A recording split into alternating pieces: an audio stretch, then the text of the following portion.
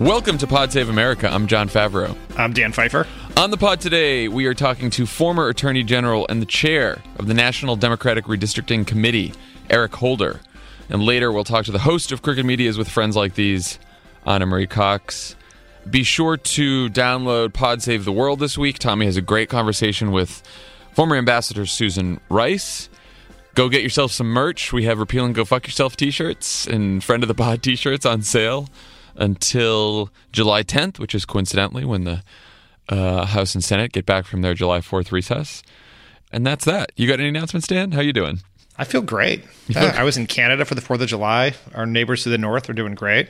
There's Justin Trudeau's just trolling us about what a wonderful government they have compared to ours? Yeah, they definitely feel pretty excited to be finally at the top of the most functioning North American democracies. It's been 150 years in the waiting, but they've gotten here. Been trying to nab that top spot for a long time. Yeah. Okay, so let's begin today with President of the United States press conference that he gave in Warsaw, Poland this morning, where he attacked the American media, America's intelligence agencies, and the last American president, all while standing next to a right-wing nationalist leader, the Polish leader of Poland, whose party has manipulated the Polish press and attacked the courts. What do you think of that press conference, Dan? This was the first time, probably in the Trump presidency, where I was sitting around on a Wednesday trying to think about what to put in the outline and struggling because we had a podcast on Thursday. You guys had a bonus podcast on Saturday. It was kind of a holiday weekend. Podcast comes out Monday. Tuesday's the 4th of July. Wednesday, Trump's on a plane. I'm like, what the fuck are we going to talk about? And I cobbled together some shit. And then I woke up this morning to find that our president never lets us down. He found it. He found a way in a brief press conference to appease Putin, attack the U.S. media, attack Barack Obama, and basically kind of seem like a numbskull. And so, thanks, Trump, I guess. Two things I want to bring up from the press conference. Well, first of all, I noticed Tommy tweeted that 50% of the questions he took were from reporters who actually tried out for jobs in the Trump administration in the press office. So that happened. So first he went on a tear on CNN, of course, an employer of yours. He says, CNN has been fake news for a long time. Do you have that also, Mr. President? Which is great to say to someone who has also manipulated the media in his own country. And then he said, NBC is equally as bad, despite the fact that I made them a fortune with The Apprentice. First of all, I don't want to just glide past the fact that basically Trump said if you make a media organization money, they should give you favorable coverage. Let's not just glide past that crazy statement, right? I don't know. What did you think about this? Do you think he's definitely continuing his war on CNN, which we know from the White House that it's a strategy of theirs to fight with CNN. They think that that's a better fight to pick than even with Joe and Mika. So he continues it. I think it's important to note that many times Trump just off on his own goes into the attacks on the fake news. Right. That is not what happened here. David Martosko, or whatever his name is, from the Daily Mail, who is a unapologetic Trump booster, and as you and Tommy point out, interviewed for and got passed over by Sean Spicer for the job of White House press secretary.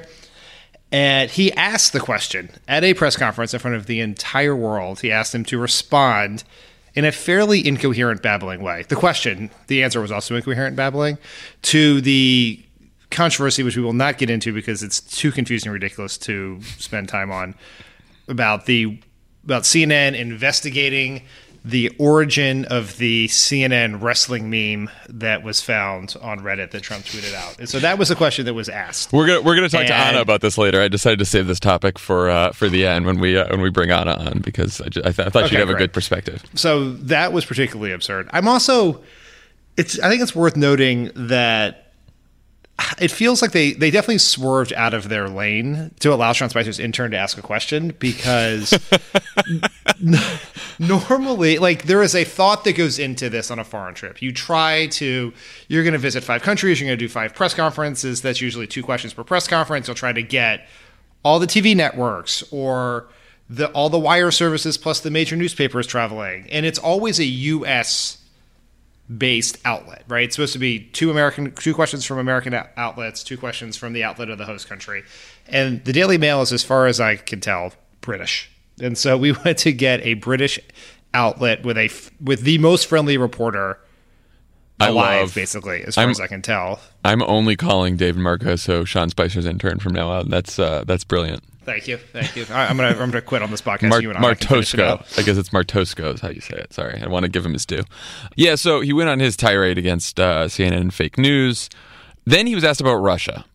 So he was asked whether he believed that Russia interfered in the 2016 election, and he said yes, but maybe it was other countries. And then he attacked Obama for not doing more to punish Russia, even though Russia might be innocent.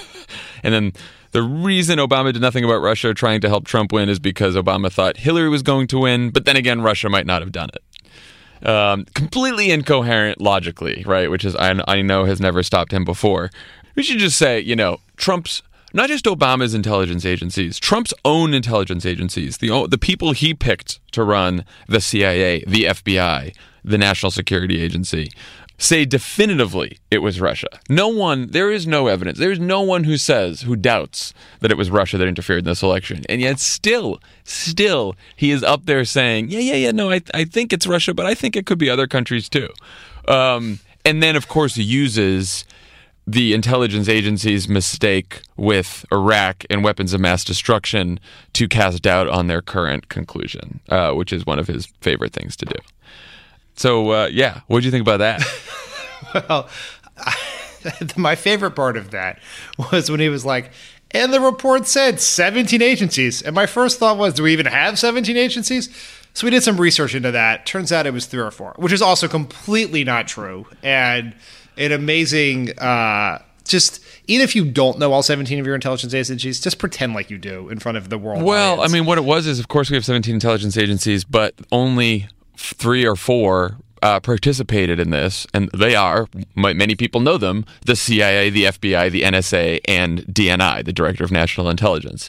Those were the agencies that decided that Russia interfered. The other agencies didn't participate in this actual investigation. Just so people know. just trying to give people the facts here at Pod Save America. Such a straight shooter. Yeah, but so you and I didn't get the chance to talk about this because I was on my honeymoon at the time, but we should talk about briefly about the Washington Post story about Obama and what he did or didn't do in response to the Russia hack. I mean, I read that story and I sort of came down on the side of look, I think that the American people ultimately deserve to know what was going on. And I think the Obama administration should have told them what was going on and should have been more forthcoming about this. But I do not think Obama saying more or doing more would have influenced the outcome of the election at all. Because what Obama was worried about was that if he said, first of all, remember, Mitch McConnell and the Republicans did not want to put out a bipartisan statement on Russian hacking. They did not want to join Obama in saying Russia is trying to interfere in this election and trying to elect Donald Trump. They refused to do that. So they knew that if Obama did it, it would be seen as partisan. Trump would call the election rigged. Trump would say, oh, you're going to believe those intelligence agencies that Obama's telling you about? The same intelligence agencies that got weapons of mass destruction wrong in Iraq, which he did today. Fox News would have said Obama's cooking intelligence to try to help Hillary win the election, right? And Russia's goal, of course, was to elect Donald Trump. And so you have to ask yourself, would anything that Barack Obama did have changed any votes? Is there any voter out there who said, if I knew that Russia was more involved in trying to help Trump win the election, I would have voted for Hillary? Now, again, I still think that Obama should have done more, should have said more, and should have been more forthcoming about this. But when you're talking about whether it would have changed the actual results of the election, I'm highly doubtful. Yeah, I mostly agree with that, but I think there are a couple points. I'm not going to join you in your criticism of Obama. I'm going to support him, but I'm a tough critic. No, in all seriousness, I mean, that was a very dense, well-reported story, but yeah, it's important to know the exact thing we're arguing about. The U.S. government said Russia was behind the hacks. Right. They did that. A very specific point that they did not say was that that Russia hacked the election for the specific purpose, or interfere with the election for the specific purpose of electing Donald Trump. Because that's what Obama wanted to say, but he felt, and I actually agree with him on this, that he wanted to say it in a bipartisan statement in Mitch McConnell, because he is generally the root of all the things that are wrong in American politics. Refused to do that because he put party over country, which is, I think, if he had a tattoo, that's what it would be.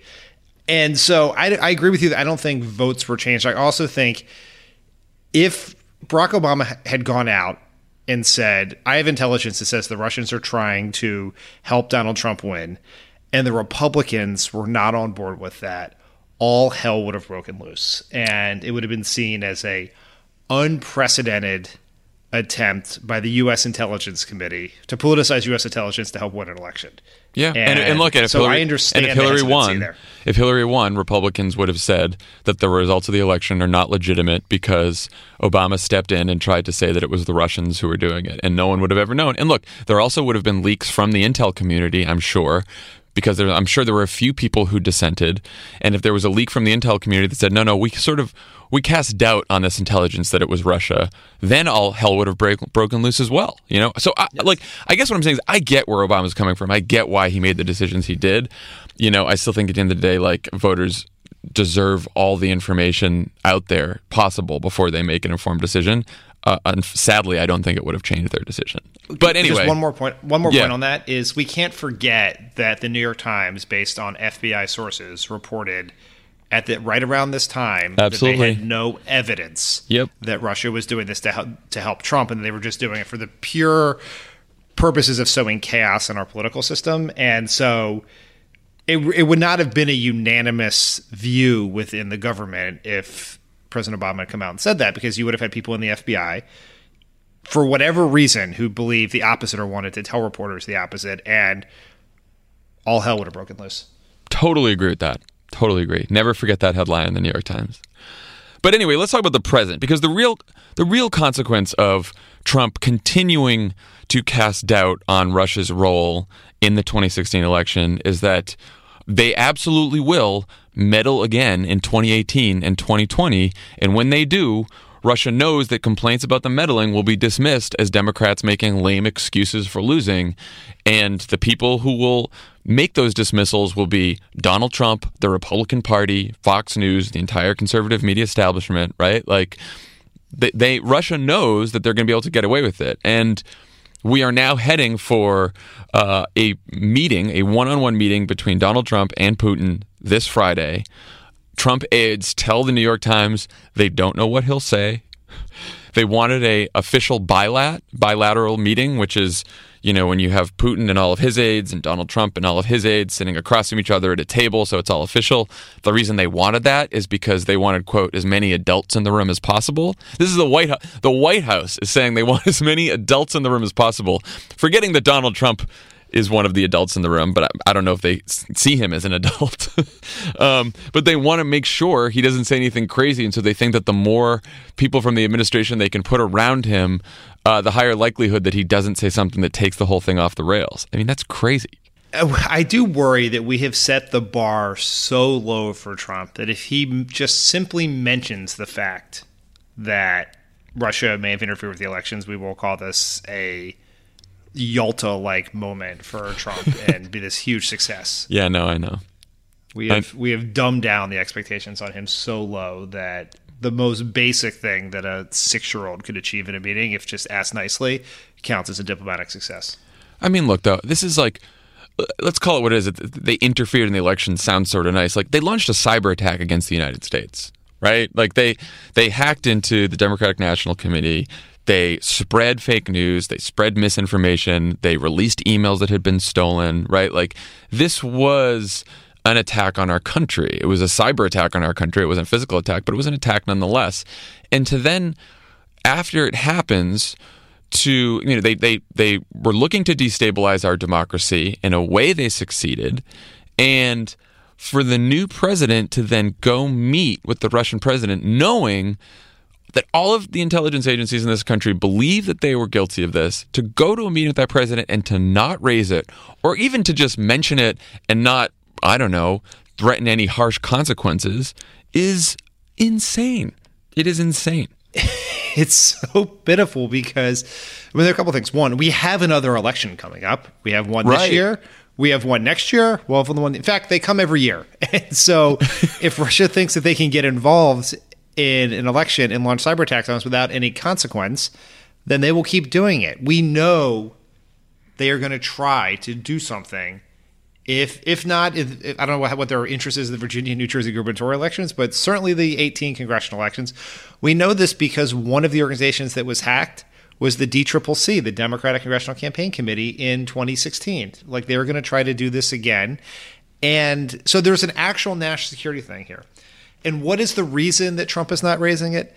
Is it because he's running some sort of long game in order to build a relationship with Russia to put more pressure on Iran or North Korea, or to defeat ISIS, or encourage a regime change in Syria? No, it's because he gets insecure every time someone brings it up, because it makes him feel like a less legitimate president. So we will arrange our foreign policy around the insecurities of the President of the United States. Yeah, that's basically where we are. Doesn't want the legitimacy of his election called into question by admitting that a foreign power interfered to help him win. We know that Putin will press Trump to lift sanctions that are imposed on Russia because of their annexation of Crimea, their interference in Ukraine, and of course their interference in the 2016 election. So we know what Putin's going to do. Putin's strategy is to try to get him to lift these sanctions. We don't know how Trump's going to respond to this. Two people close to Trump said they expected Trump and Putin to bond over their disdain for fake news. So that's nice. They have written briefings for him in tweet-length sentences, was the phrase used. Tweet-length sentences, briefings for Trump. And they are hoping that a woman named Fiona Hill, who is the National Security Council's senior director for Europe and Russia, who has been critical of Putin in the past, is in the meeting. As if that's going to do anything. Well, of course she should be in the meeting. If she's senior director for Europe and Russia, yeah, usually that person's in a bilateral meeting with Russia. But they're acting like this is going to be some big fix, So the one interesting thing is, you're right that the bar is low, and the Trump administration, the White House, is aware of this, and they're aware of the possible criticism, and so they're trying to do everything they can to avoid an appearance that Trump is cozying up with Putin, even though they don't know what Trump will actually say, because, he just does whatever he wants to do.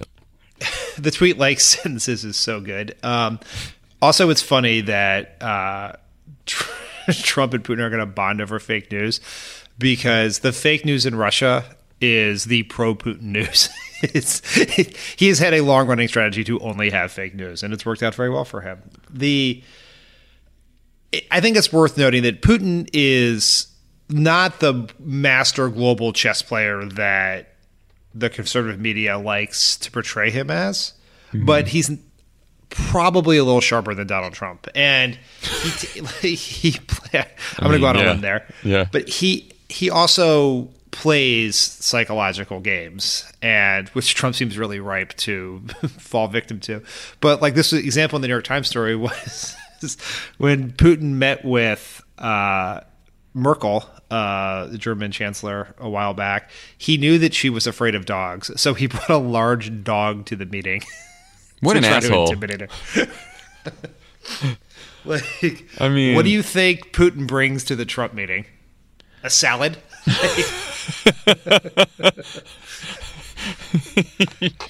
Oh, there's so many jokes there.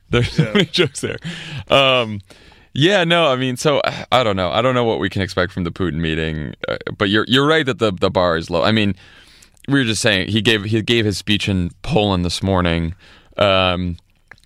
which everyone was wondering, will he endorse NATO? He didn't last time. He did explicitly endorse NATO in the speech, so good for him.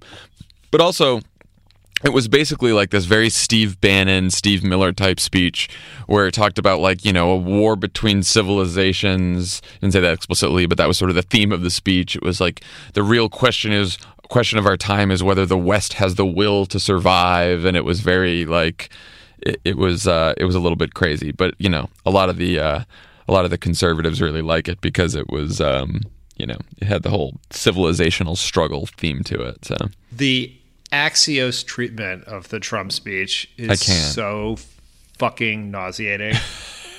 I mean, I just can't. Like, I'd say there's a lot of what happens on Axios I really enjoy. The format is phenomenal. I think their tech reporting is actually really good. But I'm going to use a Dennis McDonough phrase here, the giant foot rub that they give Trump and Stephen Miller for just really bad speech writing is so terrible. No, I mean, look, I think I've said this before. The deal with Axios is I think few outlets are better sourced in the White House than they are, right? But it's a fair question to say, what is the value of really good White House sourcing these days? Because this White House lies like no other White House in history. And so when they're lied to by the White House, first of all, they usually write up the White House spin. And then when they're lied to, they get mad at them, and then it's a negative coverage. But when Stephen Miller and Stephen Bannon tell them, well, look, he's going to endorse NATO and he's going to do something big and he's going to stick to the script and it's going to be a great speech, and then he does that, then they get a lot of praise from that outlet. So that's sort of how the Axios relationship with the White House works. Like I said, it's really great for knowing exactly what the White House is thinking, even if what the White House is thinking is very different than what Trump is thinking, or the White House is ultimately lying. That's basically where I think they've been pretty good is the things that are happening below the White House political staff. Like we can probably dispense now forever with stories of pending White House shakeups and strategy shifts and war rooms and Corey Lewandowski coming back and Sean Spicer leaving, because none of that ever happens, right? It's just all like those are legitimate reports, and that people theoretically they know are telling reporters that. But Axios does like get deep into like what the trade czar is working on, which is probably a really good way to sell a subscription news service. So he's got the meeting with Putin. He gave the speech in Poland. And then we got the G20, right? The group of 20. This is like the group of 7 that we had a couple months ago. We had 7 major players in the world, representatives from 7 countries that are major players in the world gather together. This is a larger one. They get 20 countries. I don't know why you need a G7 and a G20. Who knows? But anyway, all the lead up to this conference is that it is basically Trump against the world here. It's taking place in Germany. They're worried about, of course, large-scale protests. And you've got this whole backdrop where Trump is threatening protectionism. He's pulled out of the Paris Climate Treaty. And meanwhile, all the other countries who are there are trying to like work together on stuff. The European Union and Japan are announcing plans for a new trade agreement. Merkel's going to chide Trump on Paris, on pulling out of the climate agreement, on his stance on refugees. So I don't know. It doesn't feel good watching the United States go to one of these conferences and appear to be not one of the team players, to put it lightly. Yeah. We should tweet out the survey of what countries think the U.S. is doing the right thing in the world under Trump and Obama, where like under Obama, most of the world, particularly in Europe, thought the U.S. was doing the right thing and had confidence to do the right thing. And under Trump, it's dropped dramatically in some cases to like 10 points, and except in 2 countries, Russia, shockingly enough, and Israel, where we've had some minor policy disagreements during the Obama administration. Our friend Netanyahu. Right. And I think it's worth remembering that when we were running, Barack Obama was running in 2008, one of the messages that was incredibly appealing to voters, particularly independent voters, was the idea that Obama was going to reestablish the U.S.'s place in the world because our relationships were so frayed under the Bush administration, largely because of the Iraq War and all the associated things like certainly torture, that, Americans, Bush would have tremendous protests. Americans were abroad were sometimes embarrassed to say, where they were from. And that changed at the drop of a hat when Obama was elected, in large part because he opposed the Iraq War. And so that gave him some, legitimate credibility. And then we went about on a very deliberate diplomatic strategy to undo the damage that was done. And Trump has redone that damage in like 2.5 minutes, which I guess is impressive. I don't know, but it's pretty shocking in a really to see severe how far way. we've fallen. Yeah, I mean, I think I often think that, like, if we can survive Trump, if we can get out of this at some point, repairing the damage that he caused, both to our belief in institutions at home and to what the world thinks of us, our reputation around the world, is going to take quite a bit of time and effort. It's not going to be very easy because it's weird because in a way, like, obviously Bush did tremendous damage to the country's reputation by going into Iraq. A lot of times you could say, well, that was Bush's choice. Bush did that. It was Bush and his administration. The tough part to face up to is that, a little less than half of our country voted for Trump, sort of knowing what kind of character he is. And that's tough. This was a self-inflicted mistake. And repairing the damage from that it's gonna take a while. But that's if we can avoid any major crises, which of course brings us to North Korea, another exciting, inspiring topic. One of Trump's meetings, I believe tonight, is going to be with the leaders of Japan and South Korea over what's happening on North Korea. So a couple days ago, we learned that North Korea successfully tested its first intercontinental ballistic missile that's capable of hitting Alaska and possibly Hawaii. We now know that they have nuclear weapons. They have the long-range missiles. We still don't know if they can fit the nuclear weapons on the long-range missiles, but experts expect that they may get that capability over the next couple of years. So, I don't know, this is about as serious as it gets. Most experts in this area have said that this basically changes the calculus. It limits our already limited options for how to respond. The concern is not necessarily that North Korea would launch a preemptive strike against the United States. A lot of people think that's very unlikely. But of course, who knows? Kim Jong-un is a madman. But it does mean that we can't effectively protect our allies in the region or the thousands and thousands of American troops who are stationed in South Korea near the demilitarized zone, near the border of South Korea and North Korea. And the reason is because if we launched a preemptive strike against North Korea now, it wouldn't be a strike that could take out all of their nuclear weapons or all of their artillery at once. And the first thing they would do is launch an immediate counterattack against Seoul, the capital of South Korea, which has 10 million people in it. And of course, like I said, our troops, we have thousands and thousands of troops stationed on the border, and could kill thousands and thousands, tens of thousands of people, maybe hundreds of thousands. So it's a real problem. And, when you have a crisis like this brewing, it's pretty scary to have Donald Trump as president, right? Because you just don't, look, I'm not saying that this crisis would have happened, like, Barack Obama could have faced the same exact thing. George Bush could have faced the same exact thing. But this happens to Trump, and of course the first tweet is, North Korea just launched another missile. Does this guy have anything better to do with his life? No, he lives in North Korea. No, he doesn't. This is the coolest thing he can do. It's so bad. I would encourage people. I'd say two things. One, we're really just sitting on Tommy's corner right now, just with all this foreign policy talk. I know. So I'm sure he's not nervous about it, given our tremendous depth of knowledge. Second is I would encourage everyone to go back and listen to the Pod Save the World with Mark Lippert. It was one of the earlier ones, which is Mark Lippert's an awesome guy. He was our ambassador to South Korea.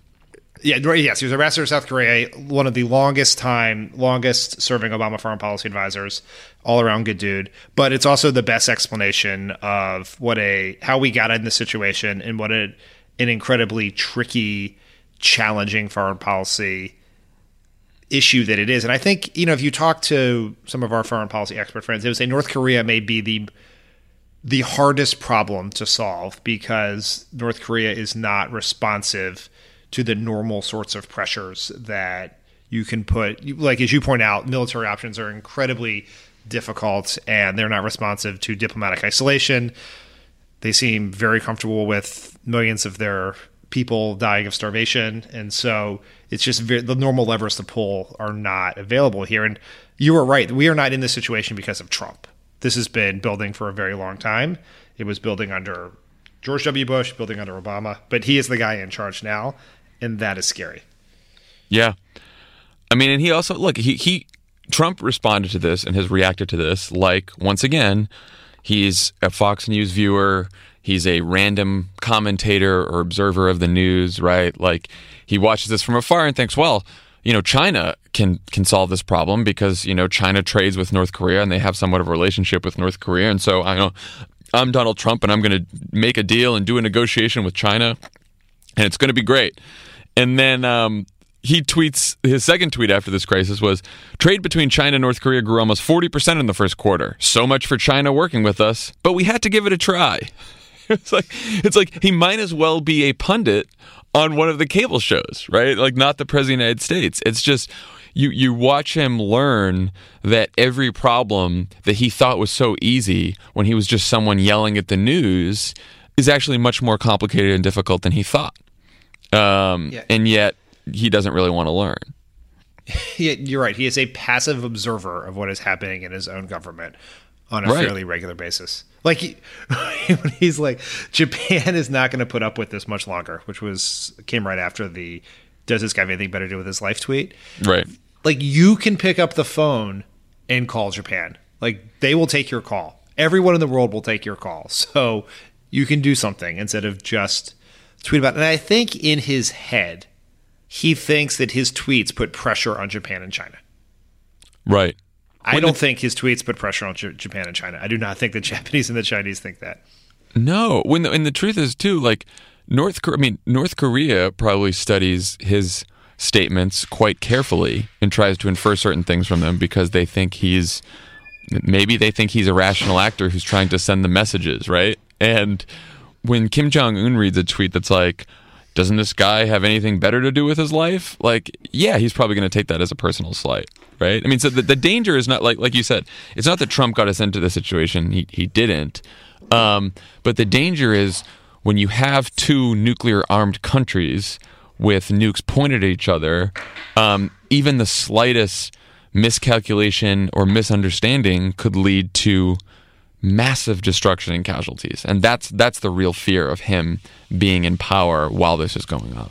Yeah, it is. I mean, you think about the process by which a simple statement from the press secretary goes through on a foreign policy issue in this government. The Defense Department, the State Department, the NSC, the White House Chief of Staff, everyone signs off on it to make sure that you are not potentially starting a major global conflict. And I suspect that the full approval process for the Trump tweets is Trump and Dan Scavino talking to each other over around a golf somewhere. Yeah, you don't think there's a heavy vetting process there? You don't think it's pretty stringent in this White House? There is not extreme vetting for Trump's tweets. No. So the North Korea thing's pretty scary, but you're right. It's so funny that you mentioned that about Tommy because as we were leaving work yesterday, I asked him a bunch of questions about North Korea, and then I was like, you know what? We just got to tell people to listen to your Lippert episode. We'll tweet it out after the pod. It's going to be a lot better than Dan and I can do, and it's a great episode. It's a great episode because Lippert is very, very smart on all this stuff. Okay, let's talk about WealthCare. Little update. There's a lot of good news. We saw some reports. First of all, everyone who showed up at a parade, who tweeted us pictures over the 4th of July, thank you. You're doing great work. There's a great Washington Post story yesterday or the day before about a lot of these parades. They interviewed Susan Collins, and she said, there was only one issue that people came up to me and talked about at this parade, which is unusual because usually I hear about a lot of issues from my constituents. And this time I heard over and over and over again encouragement for my stand against the bill. People were thanking me over and over again. So that's great. That means the pressure is working, right? And again, like if we have Collins, we need Heller to stay a no, and then we need one more.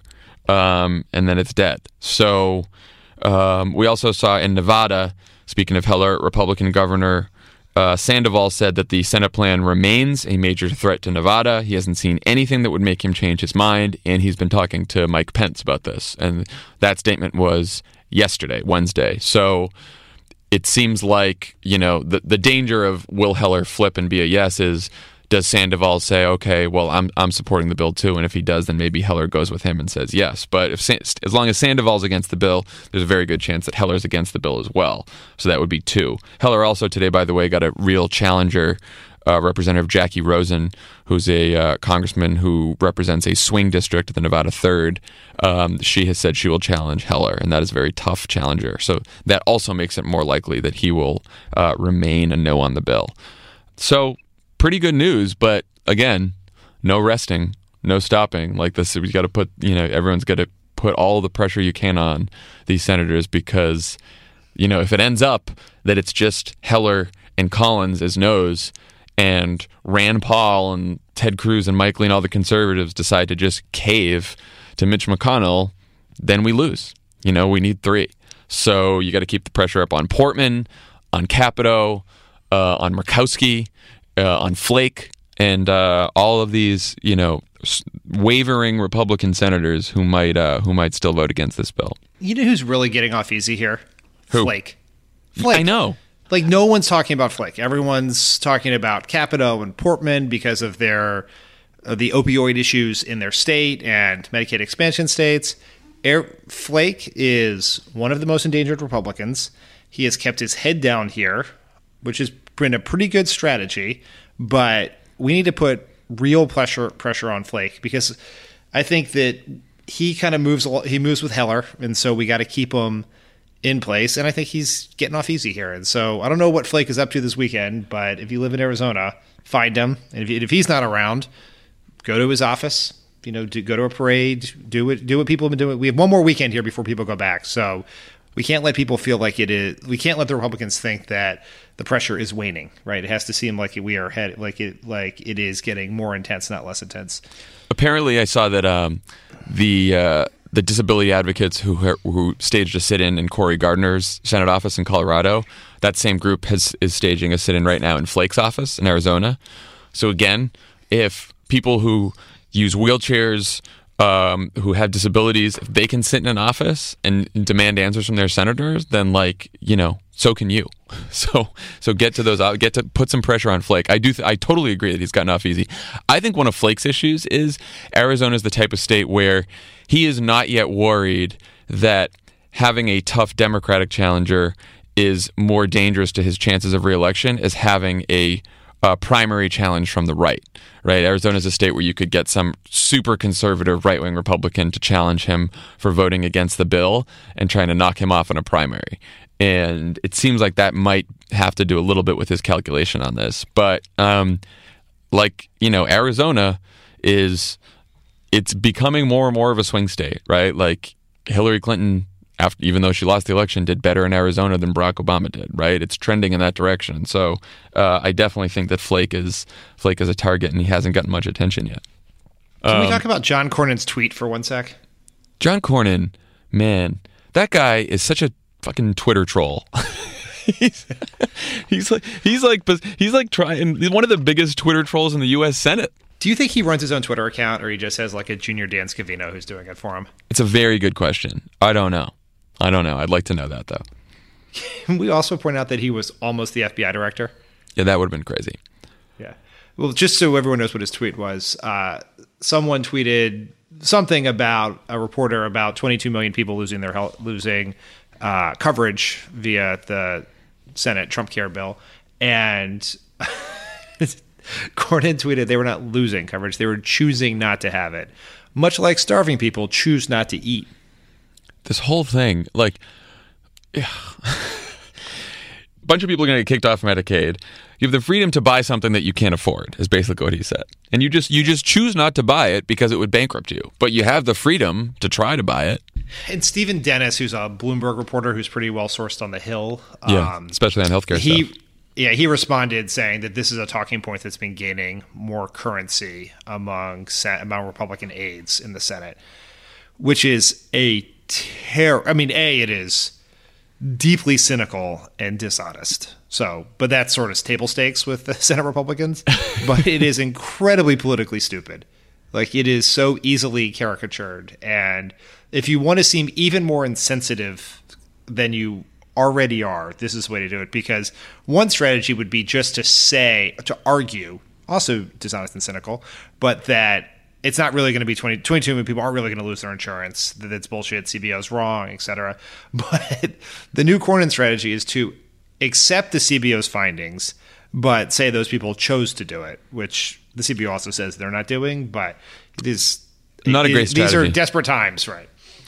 We should also say, by the way, that Trump's own Department of Health and Human Services, actually the center, CMS, the Medicare agency, has a report out that admits that Obamacare markets are stable and not in a death spiral. This is an organization run by a conservative health policy consultant that was appointed by Donald Trump, and buried in the report is an admission that these markets are not in a death spiral, which has basically been the entire case against Obamacare and why they're trying to repeal it as fast as possible. So that's not good for them either. So we have a lot of hopeful signs here, a lot of good ammo to use in our arguments against this bill, and now we just have to keep it in the headlines and keep the pressure up in the next week. And when we come back, we will be talking to the former Attorney General of the United States, Eric Holder. Don't go anywhere. This is Pod Save America, and there's more on the way. The Crooked Store's latest collection has a clear message for anyone trying to take away abortion rights. Don't. The No Trespassing collection features 4 different designs, each inspired by a different state where abortion is under attack. There's Stay Out of My Swamp for Florida, Stay Out of My Hole for Arizona, Stay Out of My Prickly Pear for Texas, and Stay Out of My Strip for Nevada. But obviously, I'll be wearing these no matter where I am. A portion of proceeds from the collection will go to Vote Save America's F-Bands, the Fight Back Fund, which currently is supporting abortion rights organizations across Arizona, Nevada, and Florida. Head to crooked.com/store to shop. Hi, I'm Erin Ryan, a writer and host of the podcast Hysteria. And I'm Alyssa Mastromonaco, former White House Deputy Chief of Staff and also a host of Hysteria. And this week, we were asked to talk about Women's History Month, and on behalf of women everywhere, okay, fine. Our show Hysteria is about the way news and culture impacts women in America every week of the year. From the latest on reproductive rights to the ways pop culture handles women's stories. And not just because it's March, okay? We exist the other 11 months of the year, too. What? Don't... You heard it here first. Don't even get us started on our exclusive YouTube series, This Fucking Guy, where we try to figure out how the worst people in America got to be so awful. So if you're looking for a pod that's by the ladies and for everyone, make sure to subscribe to Hysteria wherever you get your podcasts.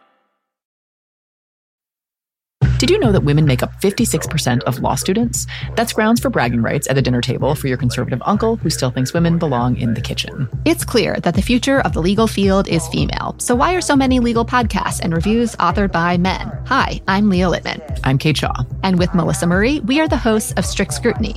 Each week, we break down the latest headlines and biggest legal questions facing our country through the lens of diverse voices to give you expert views you won't hear anywhere else. Strict Scrutiny is your guide to the Supreme Court. New episodes drop every Monday, plus bonuses whenever the Supreme Court takes away another one of our rights.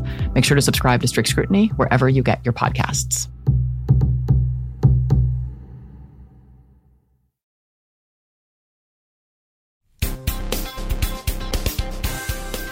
On the pod today, we are very lucky to have the former Attorney General of the United States and the chair of the National Democratic Redistricting Committee, Eric Holder. Welcome to the pod. Hey, it's good to be here, and I prefer to be called the 82nd Attorney General of the United States as opposed to the former Attorney General of the United States. We can do that. I like that. 82. We'll just call you 82. I think about former, that then takes me to the present, and then I get real depressed about that. So okay. Let's just go with 82. Let's go with 82 then. So tell us how you got involved with the Redistricting Committee and what the goals are. Yeah, we talked about this. President and I have been talking about this for some time. A big concern about how after 2010, the Republicans, after the census in 2010, really kind of did a whole bunch of inappropriate things and came up with districts that are safe for Republicans, and therefore you have non-representative districts. We've always decided we wanted to do something about it, and I guess shortly before the convention, we got together and talked about coming up with a mechanism by which we would we'd fight this and be prepared for the census that's going to occur in 2020. And so that's how this committee was formed. President asked me to chair it, and that's what we have been all about since then. And what are some of the strategies that you guys are employing to get ready for the census in 2020? Well, I'd say first off that our work is grassroots driven. We want to make sure that the Democratic Party is focused in the states. When I announced this back in January, I said the Democratic Party was going back into the states because the reality is that state legislatures, governors, are the people who tend to draw these districts. And if we want to have fair redistricting, we have to be successful at the state level. And so we're looking on a state-by-state basis at the people who are most influential when it comes to redistricting in a particular state, and focusing our efforts on making sure that those people get elected. Governors, obviously, all the time. Secretaries of state. In some states, it's the Supreme Court. In Pennsylvania, judges are extremely important. And so we're going to be focusing on the races that are going to matter after the census in 2020. 82, I guess I'll call you. Which are the key states in 17 and 18 that folks should be focused on? Well, certainly in 17, Virginia, I think is the place where everybody needs to be looking. There's a governor's race there that is obviously very important. The governor who is selected in this year will be the person who will be helping to draw those lines in 2021. The Virginia legislature is also something that we want to focus on. We want to put as many Democrats in place as we can. New Jersey is also a place that we want to look at.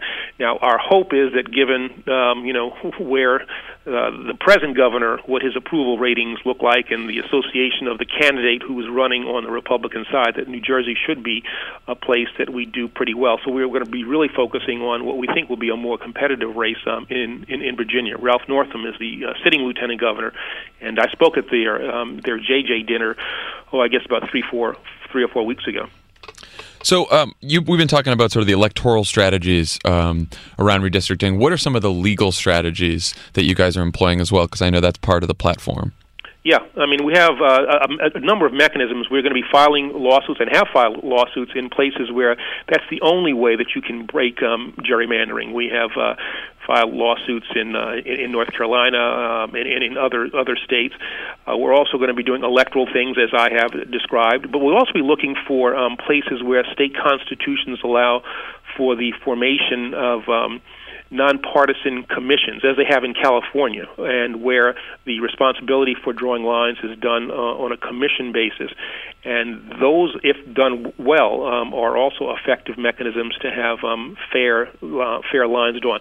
I mean, our hope is to have, not to do what the Republicans did in 2010 and gerrymander for Democrats. We just want to have fair lines drawn and make this a battle between Republican ideas and Democratic ideas. And if we do that, Democrats will do just fine. You said that part of your job here, in addition to figuring out electoral and legal strategies, is to make redistricting sexy again, which I think that's the first time those two words have been used in the same sentence. How do you do that? Because, there's a lot of people out there who, maybe they don't know what gerrymandering is. They don't know much about redistricting. It has flown under the radar for so long, which is part of our problem, right? Which is why we haven't focused on it. So how do you sort of make it an interesting story? Yeah, well, I think what we have to do is make people understand, especially at the state level, and this is not something, people have to understand gerrymandering is not only about what kind of Congress we have, it's also about what kind of state legislatures that we have. And if you look on a day-to-day basis, these gerrymandered state legislatures that we have are the legislatures that produce these crazy gun laws, that produce these anti-choice laws, that are responsible for these voter suppression laws, these bogus photo ID laws. So on a day-to-day basis, people's lives are impacted by these gerrymandered state legislatures. And I think that's the message we have to get out. This is not only about Congress, and obviously Congress has a huge impact on people's lives, but state legislatures, as I said, on a day-to-day basis are impacting how people go about their daily lives. How can our listeners who may, after this interview, find redistricting sexy, how can they get involved with your organization? What can they do to help out? Sure. Well, I think it is, in fact, sexy, and people need to understand that. But you can certainly visit our website, which is www.democraticredistricting.com. I'd also suggest that people volunteer on campaigns today that impact gerrymandering. Like I said, the governor's race in Virginia, the New Jersey governor's race, Phil Murphy is running there, Virginia State House races. And third, I'd say people should just get involved in local elections, and you can reach out to us to learn how you can host house parties or fight back against gerrymandering in your home state, and that's www.democraticredistricting.com. And what's our old boss Barack Obama's role in all this? I know that when the story first came out that you guys were doing this, and you've talked about that he was sort of thinking about this with you for a long time. What's his role now? Is he going to be heavily involved, or? Yeah, he's going to be heavily involved. This is something that we both have decided is going to be our primary post-office political activity. And so he's going to be with us both in terms of, raising funds and getting out there and campaigning for Democratic candidates who will have an impact on the redistricting process. And so I expect, as has already been announced, you'll see him out there campaigning for Lieutenant Governor Northam in Virginia. Excellent. Moving beyond redistricting for a sec, I know when we worked together in the Obama administration, one of the things that you were most passionate about were reforming our criminal justice policies. And I just want to get your reaction to the things that have been happening in the Trump administration on that front. Yeah, as I said, after Sessions announced that he was reversing some of the things that I had put in place, we have gone from what we call smart on crime to what I've called dumb on crime. They've put us on a path to take us back to a path that simply didn't work, and that is not fiscally sustainable, and that draws a wedge between people in law enforcement and the communities that they are supposed to serve.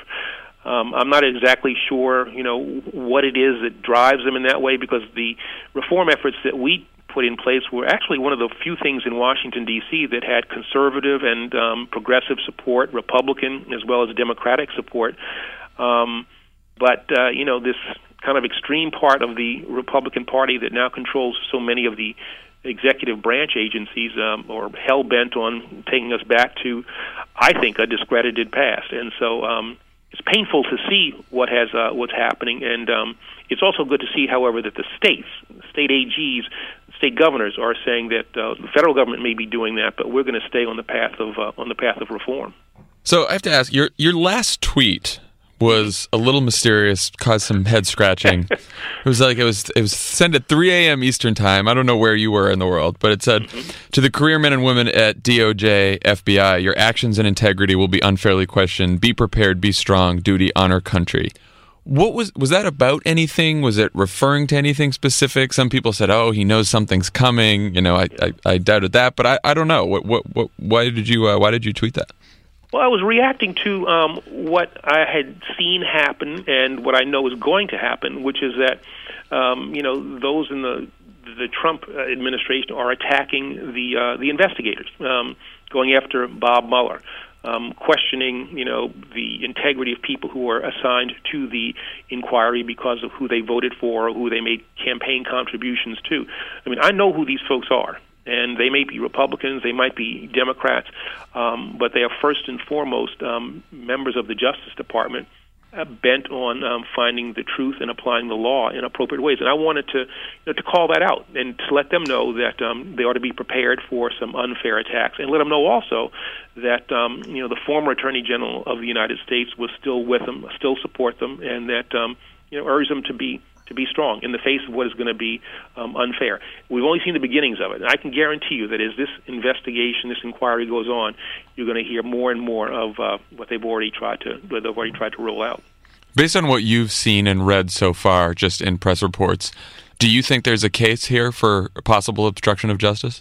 That's a good question. I mean, I'm obviously not aware of all the facts that that Bob Mueller has or that the team has, but I have to say that you are getting, I think, pretty close. If you look at what the president himself has said about the reason for the firing of Jim Comey, apparently the entreaties that he made to a couple of people who are in the administration to go to Comey, I think that you're getting pretty close to an obstruction case. It's certainly something that is worthy of investigation, and I think all the reports are probably correct that in fact that he is being investigated for possible obstruction. You obviously work very closely with Bob Mueller throughout your time in the administration. Could you tell people a little bit what kind of person he is and how you expect him to approach this investigation? Bob Mueller is the straightest, most honest guy you'd ever want. He's an ex-Marine who will take no crap, and he will, if he's allowed to do his job, he'll do it extremely well. Let me tell you something give you a short example of who this guy is. I was the U.S. Attorney here in Washington, D.C. Bob Mueller was the former Assistant Attorney General of the Criminal Division in the Bush administration. He called me up when he was working at a law firm and said, look, I want to come work for you in the U.S. Attorney's Office as a homicide prosecutor. At that time, D.C. was the homicide capital of the country.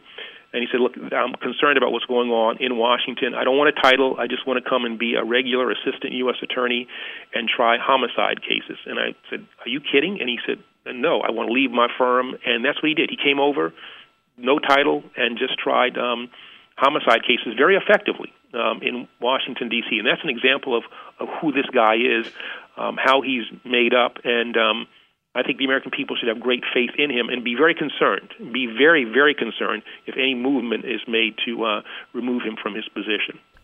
82, thank you so much for joining the podcast. We really appreciate you giving us the time. All right, always good to talk to you guys. I miss you. I miss working with you guys. Miss you too. Same. And we'll have to have you come back on, especially as we get close to some of these elections, to talk more about redistricting. We appreciate it. Sounds like a plan. I'd be glad to. Okay, take care.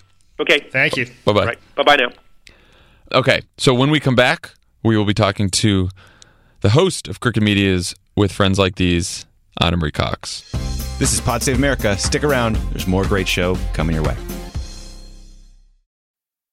Did you know that women make up 56% of law students? That's grounds for bragging rights at the dinner table for your conservative uncle who still thinks women belong in the kitchen. It's clear that the future of the legal field is female. So why are so many legal podcasts and reviews authored by men? Hi, I'm Leah Littman. I'm Kate Shaw. And with Melissa Murray, we are the hosts of Strict Scrutiny. Each week, we break down the latest headlines and biggest legal questions facing our country through the lens of diverse voices to give you expert views you won't hear anywhere else. Strict Scrutiny is your guide to the Supreme Court. New episodes drop every Monday, plus bonuses whenever the Supreme Court takes away another one of our rights. Make sure to subscribe to Strict Scrutiny wherever you get your podcasts.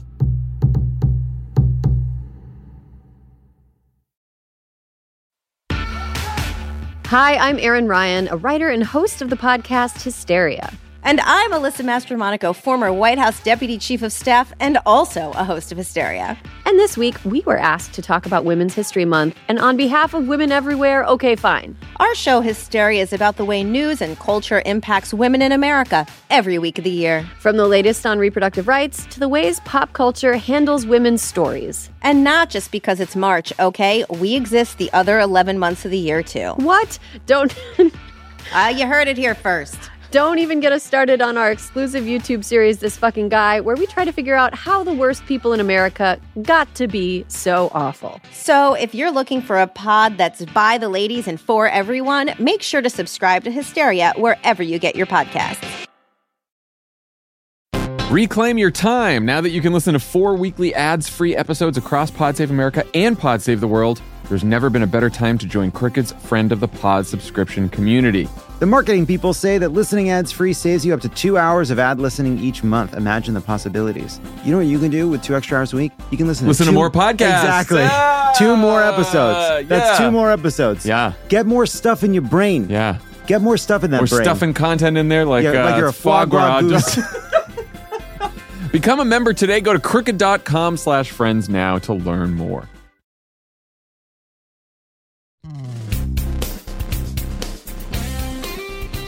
On the pod today, we have the host of Crooked Media's With Friends Like These, Anna Marie Cox. Anna, how you doing? I'm okay. Okay, that's good. You always ask me, and I always have to think about it because it's the Trump era. Relative to other people, I'm doing great. I think we can say that for sure. That other people are suffering. Dan and I have been having a very inspiring conversation about North Korea, Putin, interference in the elections, all kinds of exciting stuff. Yeah, the short version is don't buy green bananas. Oh, God. I think about stuff that Tommy and I have talked about with regard to North Korea all the time. And, I shouldn't do that. Like I should probably just concentrate on enjoying my semi-retirement, which, as you guys know, like I'm down to 2 jobs. So I have more time for you guys. That's the good news for us. Yes, it is. MTV's loss, your gain. That's right. Crooked Media's gain. So we were talking about Trump's press conference this morning, and of course he used one of the questions to go off on CNN. And the one thing we haven't talked about today is the little controversy that was brewing yesterday over Andrew Kaczynski at CNN, because the Reddit user who first came up with the meme of Donald Trump fake wrestling a guy with a CNN logo superimposed over his head. I can't even fucking believe that I just said that sentence. Telling this story, can't. Can we just short circuit this? So fucking crazy saying the sentence. So the meme gets created. Trump shares it on Twitter, and then CNN goes and looks, and apparently this Reddit user has left enough biographical information on his Reddit feed that Kaczynski then tracked down who it was on Facebook, right? Then the guy decides to apologize, give this big apology that he's sorry he didn't do this, blah, blah, blah. CNN writes it up, doesn't reveal the guy's identity, says that he apologized, say whatever. And then at the very end it says, CNN reserves the right to change its mind on this and publish his identity at some point. And all hell breaks loose. Everyone on the right, Donald Trump Jr., all the right-wing trolls, even a lot of respected conservatives, they all decide that CNN, they start the hashtag CNN blackmail, and they all start going after CNN. So all of this makes me crazy that we're even talking about this, but I guess it raises the question, like, what is the journalistic responsibility CNN has to, I don't know, choose to reveal or not reveal the identity of someone, a private citizen who has, oh, by the way, we should say this guy is also behind a whole bunch of very racist and anti-Semitic memes and posts and everything else, right? So this is not an innocent person right here. But what is the journalistic responsibility with respect to this guy? Can you reveal an identity? Should they have said they might reveal it at some point? What do you think about this? I am so sad we're talking about this. I know. Like, I mean, it's just like layer upon layer of what we shouldn't even need to be talking about it. I mean, first of all, Donald Trump shouldn't be president, and we shouldn't have a president that gets off on I think probably literally gets off on bashing the media. Like that is his snuff porn, right? Mm-hmm. So we shouldn't be talking about it. Trump shouldn't have tweeted it, and also CNN's a bad actor here too, and not just in this weird quasi threat that they made to this guy, but in also they're the other side of this professional wrestling rivalry. I mean, they're playing into this. They're talking about it a lot. I have to say, I believe in the media. All right, and I believe that. I mean, what my job is part of the great system of gears and levers that keeps democracy in balance. I believe in the fourth estate, but we should not be the story, and we should avoid making ourselves the story. Right. And CNN just kind of took to this like a professional wrestling participant would. I mean, it's the perfect meme for this particular moment in history, because CNN is not innocent in this affair, and I don't mean just in the way that they promoted this GIF and sort of played the victim, and I don't just mean in the way that they threatened this guy. CNN helped make Trump happen, and Jeff Zucker admits it. Oh yeah, they are the opponent in the ring for Trump. I mean, it's almost not a metaphor what they did with Trump in terms of professional wrestling. Yeah. I did notice in the New York Times story about this today, there's an interview with Jeff Zucker, and he was like, he did make sure to slip in there that they've never had better ratings in the 25 to 64 demographic, and their profits have never been bigger. Yeah. I mean, good. We all know good people that work there, right? And they do good. They have one of them's on the phone with you. Yeah, one of them's on the phone with us, Dan Pfeiffer. Okay. I mean, they do good work, but, as an institution, I don't think they're innocent. And just to drill down just a second on the Andrew Kaczynski, is that how you say his last name? Yes. issue, which is I read in BuzzFeed that he didn't write that sentence, which rings true to me because I think Andrew's a pretty, let's say straight shooter, respected both sides of the aisle. Maybe not quite both sides, but he's a straight shooter. Yeah. I don't see him doing that. I think the mistake there was that sentence. You either reveal the guy's identity or you don't. You make that choice contingent on your judgment of news value, not on whether or not he does what you want. Yeah, that's the story. I guess there. CNN's explanation, it definitely seems like a lawyer or someone put it in there because what they intended to say was, we didn't make a deal with this guy, which would also be untoward to make some kind of a deal, right? Right. But it reads weird. I mean, my whole thing on this is like, Andrew Kaczynski is a excellent reporter, right? But he's not the NSA, right? Like this Reddit user like left a whole bunch of biographical information. Like if you want to say something anonymously online, you should have the right to do that. You should have a right to privacy to try to say something anonymously, right? But if you leave a bunch of biographical information about yourself throughout your Reddit threads that can easily be traced with anyone who has Google to your Facebook page, then like, I don't know. Hey, it's Love It. He couldn't control himself. He was been here. And I'm here now. I kept looking at him like, you're going to wait your turn. You're not going to say anything. You said straight shooter. He almost did it there. Now here he is. First of all, the idea that like the Trump people have no accountability for like a year of endless streaming lies and bullshit and attacking people by name and whatever, doxing Lindsey Graham, years and years of just total garbage. And we are now holding CNN accountable for every little tiny sentence. The difference in standards the Trump people, that Sarah Huckabee Sanders holds for herself and that they hold for other people is extraordinary. That is all that I wanted to say, John. Also, by the way, here we go. By the way, one more thing. Do you want to talk about the what kind Cash App of name is Han Asshole Solo? As somebody pointed out online, it should be Han Assholo. I was saying it like that. Oh, that is a good point. I was really saying hadn't it even like thought about Hans that. He should be Asolo. doxxed just on that alone, right? I mean, like we should force him to change the name or reveal who he is. That I think is probably the real tip. I'm prepared to reveal who it is right now. It is me. It is you, John Lovett. Right? Also, by the way, that's how we know it's not Lovett. It's because the name would have been better. Right, the name would have been a better pun. Also, Donald Trump Jr. And it would have been a Star Trek name, not a Star Wars name. Yeah. Right. Donald Trump Jr. and all these conservatives were also spreading the misinformation that this was a 15-year-old, which it's not, right? Like this is like a small little thing, but of course, like that just like went all around the internet. Oh, I saw Patricia Heaton of Everybody Loves Raymond is also a vector for this lie now, which is unbelievable.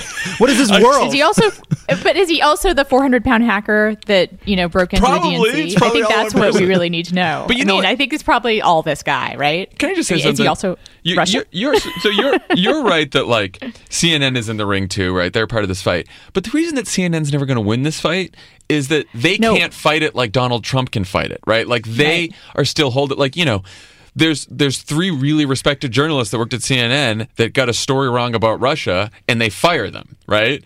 And they fire them and they're like, okay, well now we're going to get our respectability back and this is great and we're going to hold to a higher standard. What does Donald Trump do with that? He sees it as weakness and he pounces, right? Because CNN is not fighting the same fight that Donald Trump is, right? Like they're trying to be an unbiased news organization. He doesn't give a shit. He's going to win every time. Listen, in a way they're playing by his rules. Yes. And so we've already lost. And also, by even talking about this, we are playing by Trump's rules. We have finally got a guy in office that's obsessed with the media as the media is obsessed with the media. And he is happy to play along with us. He will do this all fucking day if we let him. He will just tweet anti-media memes and the media will go nuts for the anti-media memes. And meanwhile, the EPA is undermining climate science. And, Texas is, basically outlawing all abortions. This, abomination of a healthcare bill, still might pass. All this, the voter registration, the voter fraud panel, we got nukes things pointed are at happening. Juneau. I know you guys are Boring. talking about that. Back to the tweets. Dan, what were you going to say? Sorry. I was going to just make one point for CNN, and I think just Dan has to go to his panel with Jeffrey Lord. Was it uncomfortable for you, Dan, to be having this conversation while sitting next to Jeffrey Lord? Sorry, Dan. Go ahead. Yes, Dan? Good. I said there is no question that if this was if Trump had tweeted out a meme of MSNBC being beat up in a WWE match, Andrew Kaczynski also would have spent time to find out who did that meme. That's true. That guy, that's what he does. He digs deep to find things, and so I don't think anyone here was suggesting that, but I think it's unfair to think that he went on that task on some sort of vengeance mission for CNN. Of course not. He's the man. He is fantastic. He's one of the best reporter researchers in the media. He's an amazing guy. CNN's lucky to have him. It's insane. He's also a cat person, so I mean, he's golden in my book. He's one of the smarter moves CNN has made in the last couple of years. Dan Pfeiffer, Andrew Kaczynski. Yeah, on one side, and then you've got. Well, I'm not going to do it. I'm putting myself on notice. Don't say the name. Don't. You give him more power. So don't do it.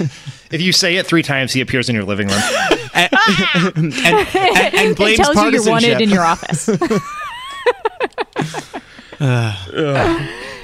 Anyway, so I mean, I just wish CNN would get out of the ring. I wish that, if you watch CNN for any length of time, which I unfortunately do because my husband's developed an interest in politics, and that's what I guess it's like CNN's your starter kit.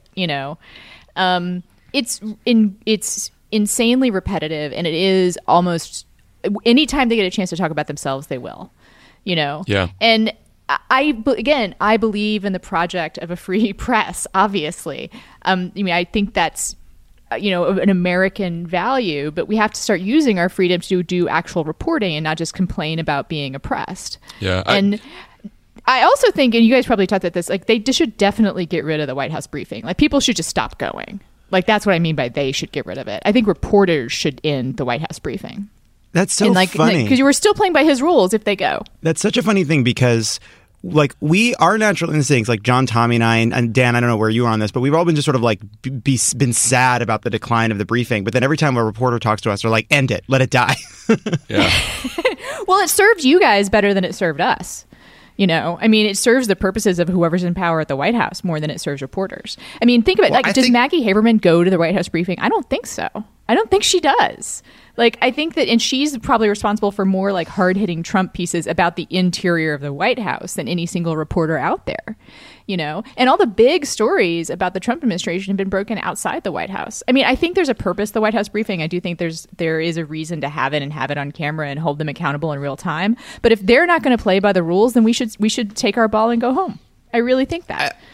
We're the ones who have the power to just deny them coverage, and I don't see a good reason to continue playing along. I think for the White House briefing, 95% of them in a normal presidency are a gigantic waste of time for everyone involved.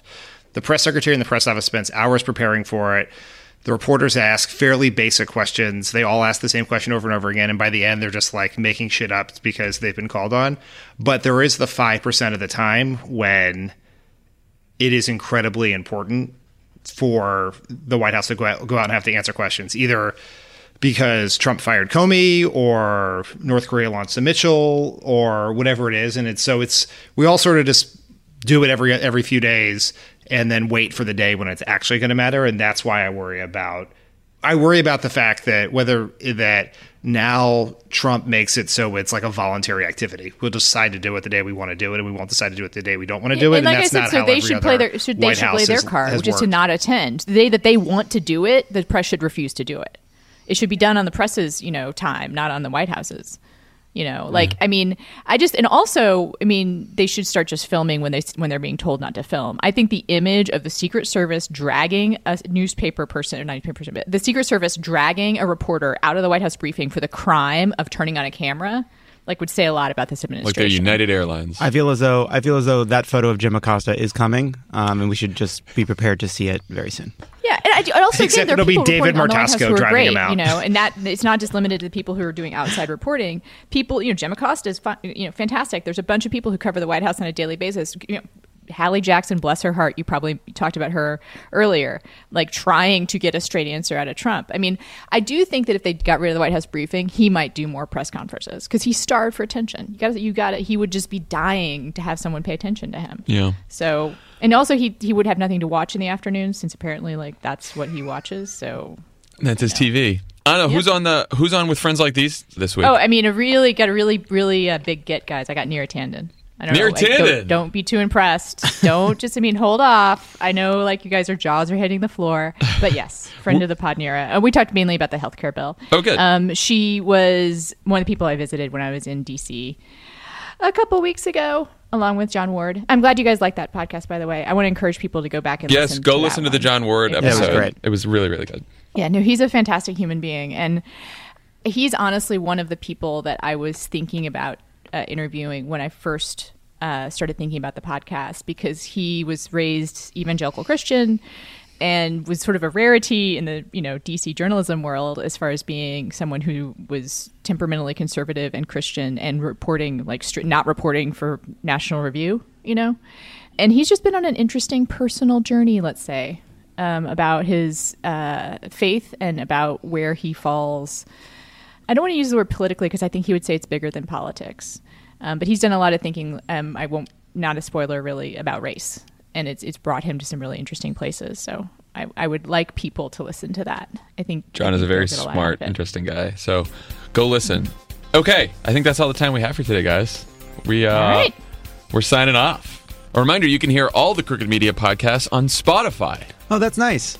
Isn't that exciting? Our favorite place to stream music. I love Spotify. Me too. Also, always use Spotify. There have been advertisements in the New York City subways about how we're available on Spotify, and I think that's so cool. What big deals we are. It's finally happening. Anyway, go to Spotify. Find all of our podcasts. Well, everyone have a great weekend. And we'll see you all next week. Love it. You have any final Enjoy your freedom while it lasts.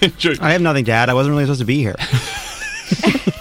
And yet, here you are. Listen, the magnet of a microphone to me is incredibly powerful. The space between me and this microphone is very dangerous. Pod Save America, signing off. Bye, guys. All right, goodbye, Bye, people. Dan. Bye, guys. Bye, Anna. Bye.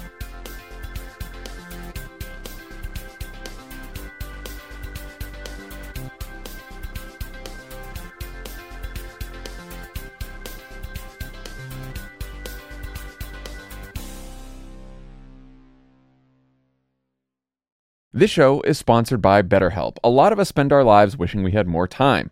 The question is, time for what? If time was unlimited, how would you use it? The best way to squeeze that special thing into your schedule is to know what's important to you and make it a priority. Have you been able to squeeze that special thing into your schedule, John? Yeah, I think it's thanks to therapy. Therapy can help you find what matters to you so you can do more of it. Mm-hmm. More time for you. Because we've been doing a weekday, I actually put that in my therapy spot. I replaced therapy with doing an extra podcast. It was a huge mistake. So what do you spend time doing at therapy now? Well, now I brought therapy back. I added therapy back to another time because it turns out that's going to make the jokes better. Well, it's certainly going to make things better for the team. If you're thinking of starting therapy, give BetterHelp a try. It's entirely online, designed to be convenient, flexible, and suited to your schedule. Just fill out a brief questionnaire to get matched with a licensed therapist and switch therapists anytime for no additional charge. Learn to make time for what makes you happy with BetterHelp. Visit BetterHelp.com/PSA today to get 10% off your first month. That's BetterHelp, HELP.com/PSA.